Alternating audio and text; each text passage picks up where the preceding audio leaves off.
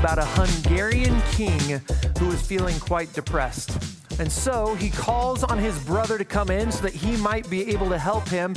And he tells his brother, he says, I am a great sinner. He said, I am afraid to meet the Lord one day.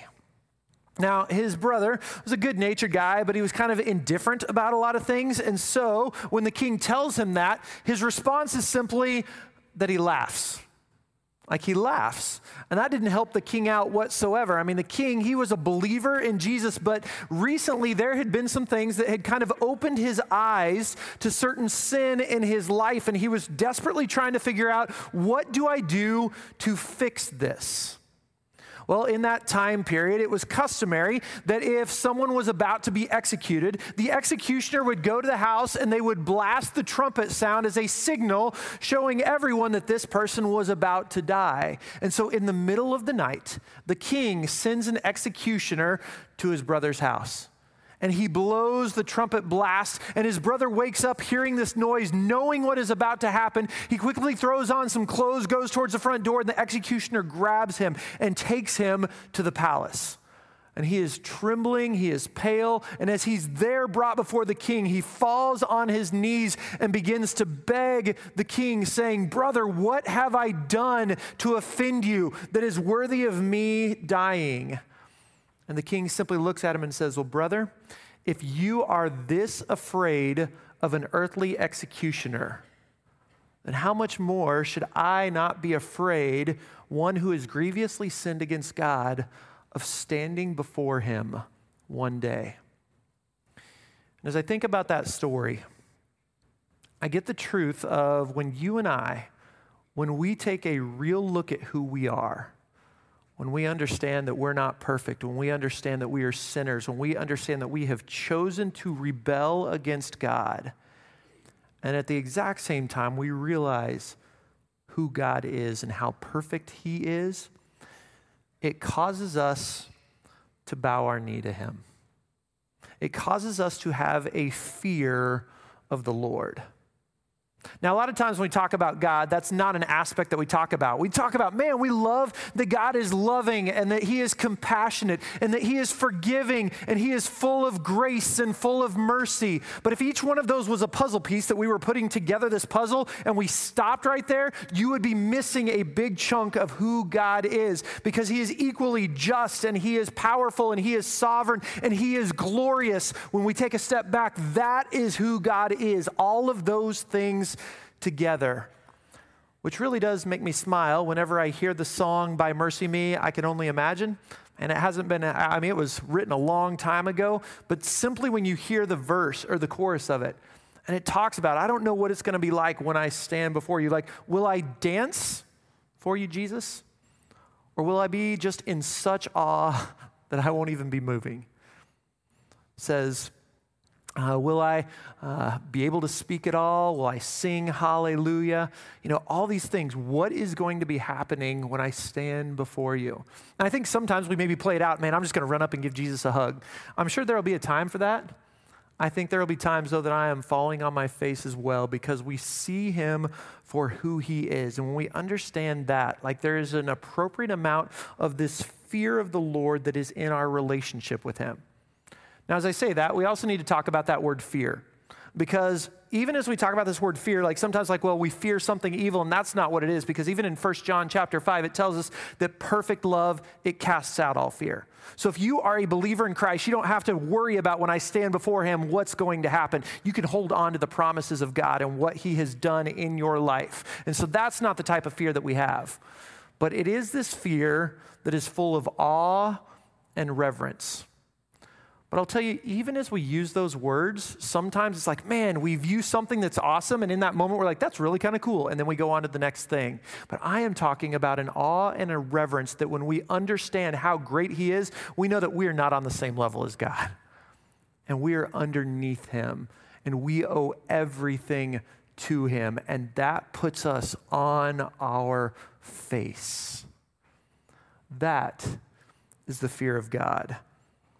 we're in awe of his greatness. And we see this all throughout scriptures. In fact, if I just were to tell you some, we could jump back to Genesis. And one of the stories the kids learned at Vacation Bible School this week was about Abraham and the faith that he had as he takes his son Isaac up to be able to sacrifice him because this is what God told him to do. And as he raises the knife, he says, stop. And he then says, I now know that you fear the Lord. I now know that you love me more than anything else. And so you don't have to follow through with this. This was just a test. But there is this fear of the Lord that God wants us to have. If you're to fast forward to the book of Exodus, and the people of Israel, they have now been freed from Egypt. They have gone through the Red Sea, and they are now at the foot of the mountain where Moses is getting the 10 Commandments. But all the people, they're standing around, and the things that they can just see up there, I mean, it scares them. And after the list of the 10 Commandments is given to us in Exodus chapter 20, we read these words in verses 18 through 20. It says, when the people saw the thunder and lightning, and they heard the trumpet, and they saw the mountain in smoke, they trembled with fear. They stayed at a distance, and they said to Moses, speak to us yourself, and we will listen, but do not have God speak to us, or we will die. Moses said to the people, do not be afraid. God has come to test you so that the fear of God will be with you to keep you from sinning. Like when we have this healthy view of God, of who he is, you know what? We don't go around going, it's easier to ask for forgiveness. Like that's not the way we do it. We don't just go around going, yeah, Jesus is my homeboy, whatever sayings those are. That's not the way it is. We understand that he is greater. And when I understand that, it keeps me from sinning because I don't want to have to say I'm sorry. I don't want to have to come up with an excuse or a reason of why I did this because I want to obey you. If we go to the book of Joshua, the people of Israel now are about ready to go into the promised land. In fact, they're about ready to take over Jericho, and 2 spies go into the land, and this lady named Rahab hides them on her roof. And when she goes up to talk with them, she says, all of us, we have heard of what God has done through you. Like we've heard of how he rescued you. You went through the Red Sea. We know how you have taken out these other kings. And it talks about how we now have great fear here. Our hearts have melted and our courage has wasted away. And it completely changes her life.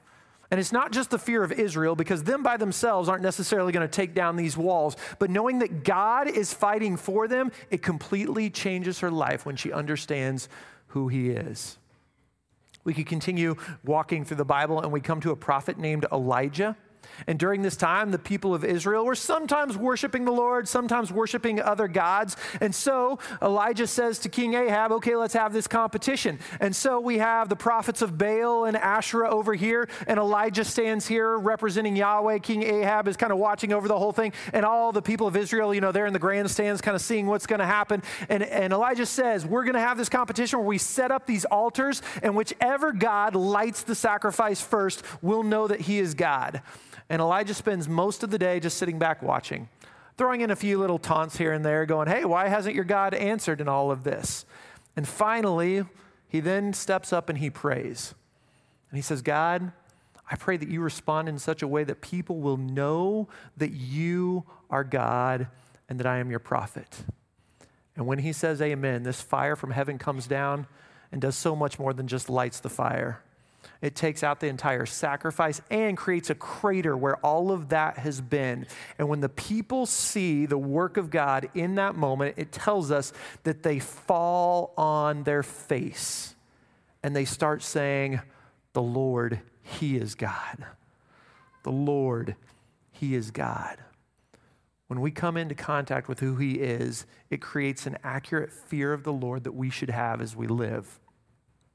There's another prophet named Isaiah who talks about how he saw the Lord in the temple and just the magnificence of him and these other beings around him as well. And he then understands who he is and he says, woe is me, I am a man of unclean lips. And even as you continue that in chapter 6, then you see God saying, okay, who will go for me? And immediately Isaiah's like, I will go. Like when you see God and he asks for you to do something, you're like, yep, I will do whatever you want me to do because I understand who you are. Later on, we see a prophet named Jonah who God says, hey, I want you to go to Nineveh and I want you to preach to the Ninevites so that they might repent. And Jonah's like, but I don't like them.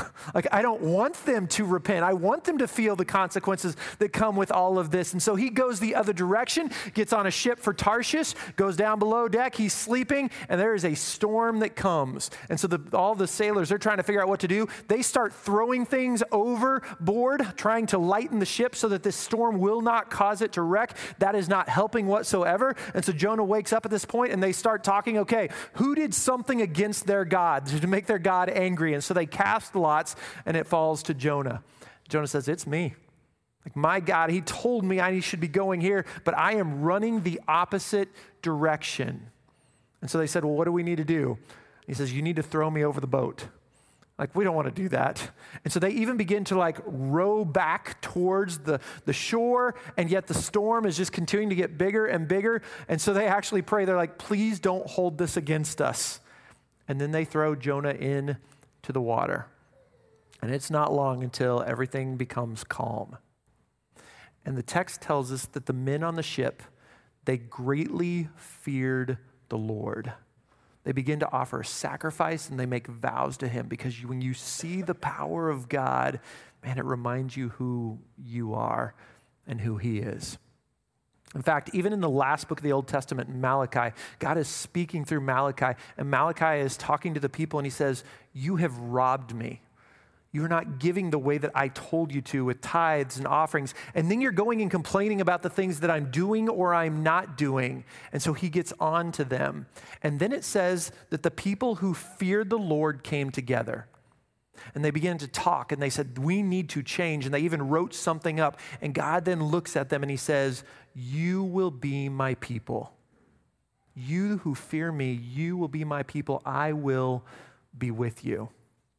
This fear, this awe of God, we see it again and again and again. But maybe you're like, yeah, but that's all in the Old Testament. Like when the New Testament comes, it seems like God maybe shifts. He becomes more loving, and you see Jesus. And so, you know what? There's a big shift there. Really? Because when I see Jesus, even when he is a toddler/infant, these men from the East who have all sorts of power come and they bow their knee to this child. Or when Jesus is now in his ministry, this man who is filled with a demon comes running up and falls at the feet of Jesus. And before you say, well, it's the man who just wants this demon gone, no, because immediately the demon says, what do you want with us? Please don't torture us. You could look at Peter, who is following after Jesus. And up to this point, he's just listening and master, yeah, you're a great teacher. And in this one moment, Jesus says, I want to be in your boat. I'm going to teach from the side. And afterwards, he says, take your nets and throw them out. And he catches such a large number of fish that immediately it all clicks with Peter. He falls down at Jesus' feet and he says, you need to leave because I am a sinful man. Or you could even fast forward quite a few years and look at the Apostle John. After Jesus has died and risen from the dead and gone back up into heaven, and when all the other apostles have been killed, and they even tried to kill John, but it didn't work, so he's now been exiled. And on this day on the island of Patmos, he hears something and he turns around and he sees Jesus in his new form. And it says in Revelation that I fell at his feet as though dead. It's not just God the Father. Like when we get an accurate view of who God is, man, it causes us to live with an accurate fear of the Lord. And I know I've mentioned this before, but it just makes me come back to that one simple line in The Lion, the Witch, and the Wardrobe, where the beavers are talking to Lucy, and they are describing Aslan, the lion, the king, and she simply says, so he's safe? And the beavers say, oh no, child, he's a lion. Didn't you hear me? He's not safe, but he's good. And that is the God that you and I serve. We can't control him. He's not safe, but you and I can have confidence that he is good.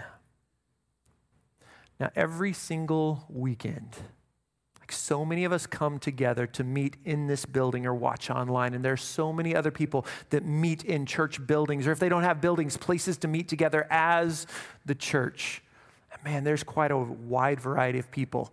Like you've got some of you who, you know what, your parents, the first week you were born, you were in church and you haven't missed a single week unless you absolutely had to. Like that's just who you are. We have some people who, you know what, you gave your life to Christ maybe 10, 20 years ago and you have been actively living for him. We have some people who, man, I gave my life to Christ maybe a year ago or whatever and just living this new life. I'm still in the beginning stages of it. Every week we have people who have come in that have not yet made that decision, that I am here, I'm learning, I'm trying to figure all this out. What does this mean for my life? And so they're here learning about that. Every single week we have people who walk in either to this building for the very first time or church in general for the very first time because they're trying to figure it out. Something is going on in their life and they're trying to figure out either for their kids or for themselves, just all the pieces coming together. And so we meet together every single week, but no one person is better than anybody else.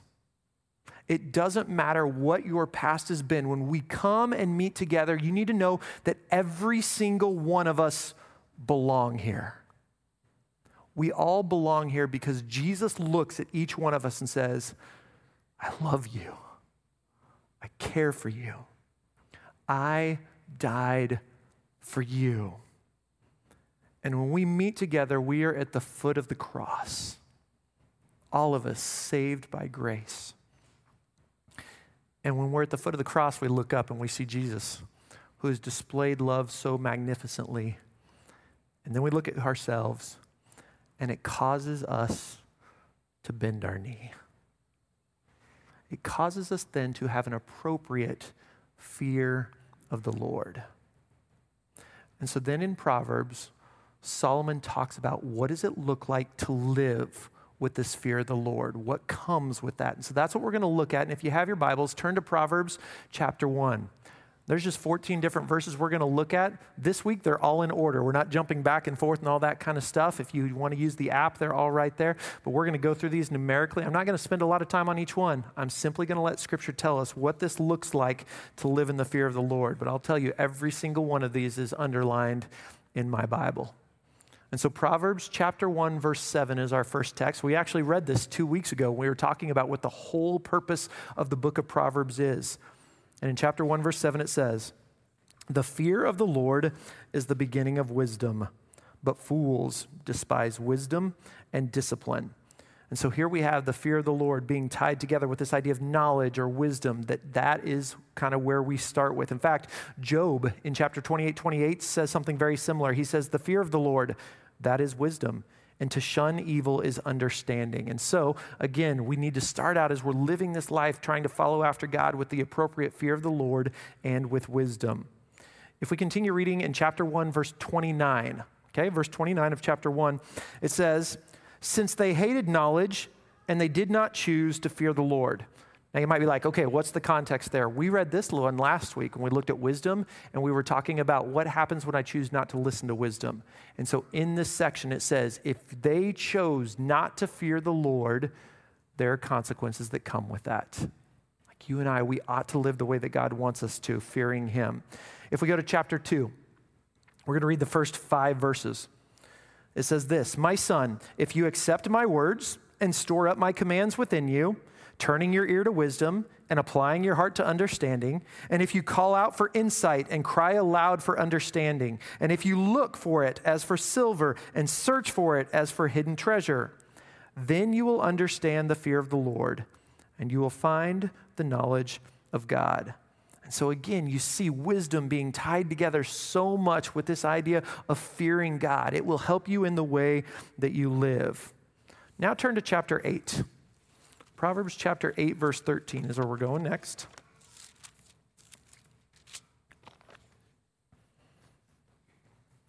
And this is what Solomon says here. "To fear the Lord is to hate evil. I hate pride and arrogance, evil behavior, and perverse speech." And so you hear the second half of the things that God is saying he hates. But here in this first line, if you and I fear the Lord, it causes us to hate evil. It causes us I don't even want to be around this. I'm not going to say, oh, just a little bit of this is okay. When I have this fear of God, it keeps me away from this stuff that I should not be involved in. In fact, my heart doesn't even want to be involved in it. Go to chapter 9. We're going to look at verse 10. This one will sound fairly familiar to one we've already read. It says this, The fear of the Lord is the beginning of wisdom, and knowledge of the Holy One is understanding. And so again, you hear this idea of wisdom being there, and this is the starting point of as I continue to follow after God. Next chapter of chapter 10, verse 27. Chapter 10, verse 27 says, the fear of the Lord adds length to life, but the years of the wicked are cut short. And so again, it sounds like something we learned about last week with wisdom, but when I fear God, it causes me to do the right thing, and that naturally will lead to a longer life. Again, it's not a promise, but when I am living the way that God wants me to, then I'm not putting myself in situations that are not wise, that will put me in traps and things like that. And so living with the fear of the Lord adds to life. Let's go to chapter 14. Chapter 14, verse 26. Solomon writes this, he who fears the Lord has a secure fortress, and for his children it will be a refuge. So when you and I have that accurate view of who God is, it is a protection of us because we're living a certain way, but it doesn't just stop there. If you are raising a family, that protection continues to watch around them because they are learning the same things. They are seeing what it's like to fear the Lord. And so as you fear the Lord, it gets passed down to your kids as well. The very next verse in chapter 14, verse 27, it says, the fear of the Lord is a fountain of life, turning a man from the snares of death. And so again, we've already heard this idea, but this fear of the Lord brings life. It keeps me away from these snares, much like wisdom did. Go to chapter 15. We'll read verse 16. Solomon says this, better a little with the fear of the Lord than great wealth with turmoil. And that makes me think about the verse that we learned last week about wisdom being more precious than rubies and silver and diamonds. And so even here, this fear of the Lord, I would much rather have that and little else what the world can offer me than to have all the money in the world but be living in turmoil. I want to live the way that God wants me to. In chapter 15, verse 33, it's our next verse. It says, the fear of the Lord teaches a man wisdom, and humility comes before honor. And so yet, just another verse, you hear wisdom and fear of the Lord being tied together again and again. Chapter 16, verse 6 is our next one. It says, through love and faithfulness, sin is atoned for. Through the fear of the Lord, a man avoids evil. So again, when I am fearing God, I don't want to be part of any of these evil schemes whatsoever. Turn to chapter 19 now. Chapter 19, verse 23.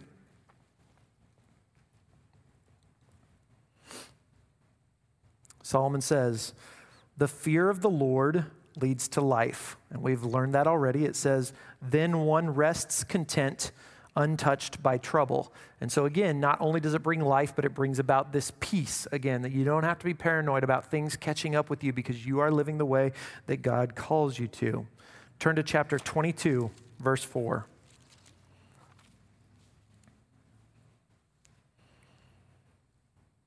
It says, humility and the fear of the Lord bring wealth and honor and life. And so again, when I choose humility, when I choose the fear of the Lord, there are things that naturally come with it because of the way that I'm living. And the last verse that we're going to look at is chapter 23, verse 17. It says, do not let your heart envy sinners, but always be zealous for the fear of the Lord. Man, I think that one's important for us because so many times we can look around and see these people who maybe aren't living the way that God is, and you're like, but look at the success that they're having. Look at these things that just seem to be clicking in place. And God says, I want you to continue to desire to follow after me, to have this fear of the Lord, to know that I will watch out for you. I will guide you step by step every day of your life. And as I hear all of these verses, this common theme about the fear of the Lord and wisdom is that they will guide you and they will keep you from sin. In fact, Solomon, at the end of his life, when he writes the book of Ecclesiastes, kind of looking back over everything, he says this in chapter 12, verse 13. He says, now all has been heard, and here's the conclusion of the matter. Fear God and keep his commandments, for this is the whole duty of man. Like you and I, we are created to be in relationship with God, but that means having an accurate view of who he is and choosing to obey what he has instructed. So that's the text. So what does that mean for you? What does that mean for me? I don't know if you've been living with an accurate fear of the Lord, or if it's kind of a flippant relationship, like you're on the same level ground as Jesus, or you're kind of like, I'm just going to do what I want, and I'll ask for forgiveness. You know, maybe you kind of give him control of certain areas of your life, but other areas like, nah, that's what I'm in charge of. Or maybe your view of who God is the puzzle is only halfway done because you don't like to think about these aspects, but understand that he is far greater than you and I ever can be. And when we understand who we are, and we understand who he is, that will guide us. That will keep us out of sin. And in that moment, we'll realize that he's not safe, but he's good. So I don't know what God has for you today on that. But what we're going to do is we're actually going to have a couple moments of quiet time. And here's my encouragement to you. Because God is so much greater than you, I would encourage you to get into a posture of submission. And so maybe that just means bowing your head. Maybe that means putting your hands up. Maybe that means physically getting on your knees during this time, and you can pray to him. You can just visualize who he is. But sometimes we just get so busy and going from thing to thing to thing that we forget to realize who he is and how great he is. And so maybe there's an aspect of your life that he wants you to change. Maybe it's your life in general. It's like, I need to give my life to him so that he's running it and not me. I don't know what that is, but what I want is for us to have about 2 minutes where you just get to spend time with him, and may you get an accurate view of who he is and who you are. So again, I encourage you to take any kind of posture of submission. Let's spend time with him.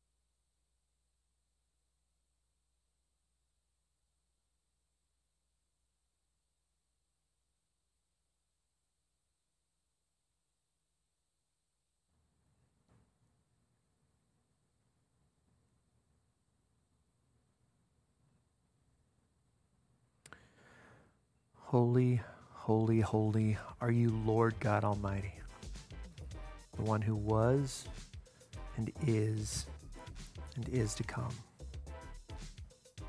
Jesus, thank you for dying for us. God, that we could be made new, as Cameron spoke about a while ago. God, that we don't have to fear what that moment will be like when we see you face to face.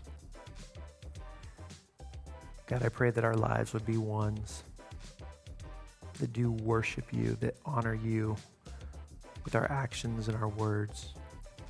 It's not that we earn any kind of steps or grace, but God, we're just thankful for who you are, and we want to offer it back to you. God, work on our hearts and our lives. And if there's aspects that we need to give to you, please, God, convict us. Help us to let go of being in control and let you be the one to lead. So God, speak to each one of us the way that we need to hear. And we look forward to being with you for eternity. It's in your name that we pray. Amen.